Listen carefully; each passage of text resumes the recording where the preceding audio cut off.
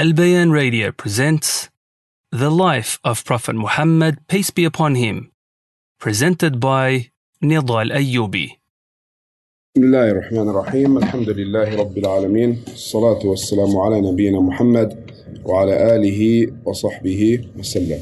We continue our lessons on the seerah of the Prophet Muhammad sallallahu alayhi wasallam, where we are currently discussing the da'wah in Mecca. And now we'd like to speak about how he started to invite everyone. So the Prophet sallallahu alayhi wasallam, in the next stage of the da'wah, he invited everyone he came across, regardless of their tribal affiliations. So during this stage, the Prophet ﷺ would go to the people in their gatherings, and he took special advantage, which we'll discuss, of the Hajj season. Because people would come from all around Arabia, the various tribes would come to Mecca for the yearly pilgrimage. Now during this stage, the Prophet ﷺ, he invited the free person and the slave, the strong and the weak, the rich, the poor, and so on. So this was more of a comprehensive da'wah, comprehensive preaching, we can say. And this began with the revelation where Allah says, Subhanahu wa ta'ala, فَاسْدَعْ بِمَا تُؤْمَرْ وَأَعْرِضْ عَنِ الْمُشْرِكِينَ. Then declare, proclaim what you are commanded and turn away from the mushrikeen. Anyone who associates or persists in association of others with Allah, associates partners with Allah Subhanahu wa ta'ala. So he started calling.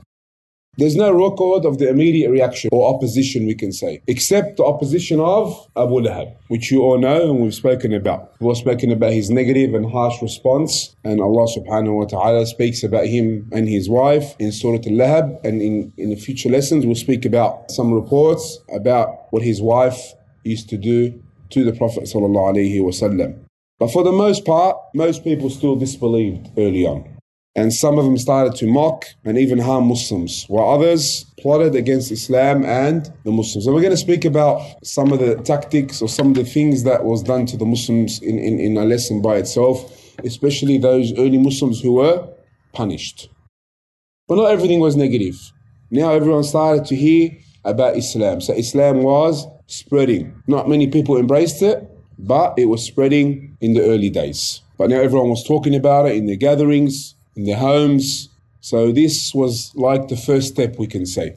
Now the Prophet ﷺ, he remained firm in his mission, inviting all people to Islam. He would recite the words of Allah subhanahu wa ta'ala to the people. So we have to always remember that we call to the book of Allah. Now we know there's a place for it, but some people always start with trying to find contradictions in the other person's religion, comparative religion, and so on and so forth. And these videos become popular of many du'a, barakallahu fihum, in doing that.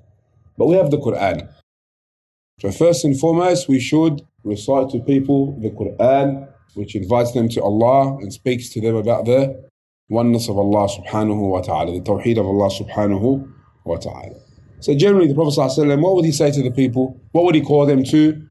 So, O my people, worship Allah, to the worship of Allah alone subhanahu wa ta'ala. Worship Allah without any partners or intermediaries. For none is your God except Allah subhanahu wa ta'ala. So he also, it's mentioned that he began to pray in public, offering prayers in the courtyard surrounding the Kaaba. So the Prophet his da'wah was gradually gaining ground, and many people started to come into Islam. And what happened? A gap started widening between the believers and the non-believers, even in the same house. So this is going to start causing dramas and problems, and this is what happened.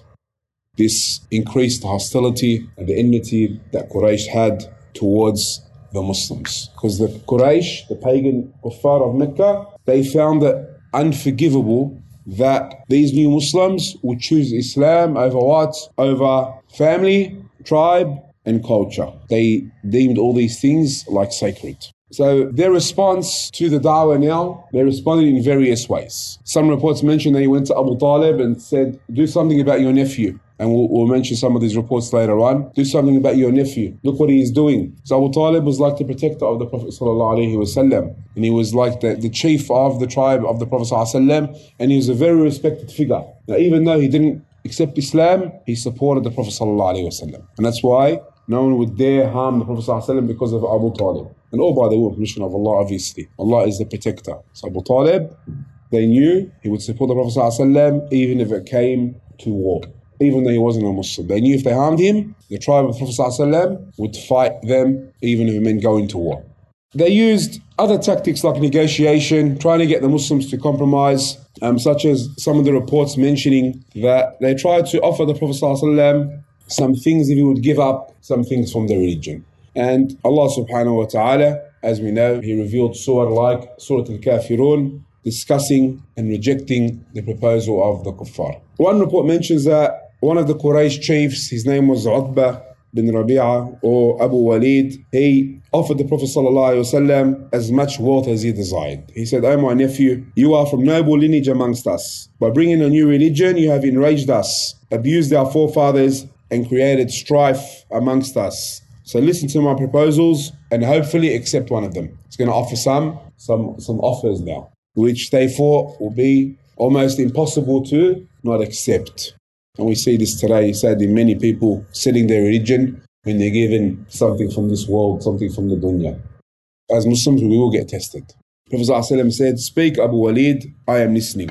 He said, "Nephew, if you are doing all this with a view of getting wealth, of getting rich, in other words, we will join together to give you greater riches than any man of Quraysh. So we'll give you more than any man of Quraysh has ever possessed. We can make you our chief if that is what you have in mind. You want leadership? You can be our chief. If you're under the power of evil spirits, you are possessed, and you're unable to shake this off, we will bring you the most skillful physician to cure you." Now the Prophet ﷺ, he let him speak, and he said to him, "Have you finished?" Now Utbah, what did he say?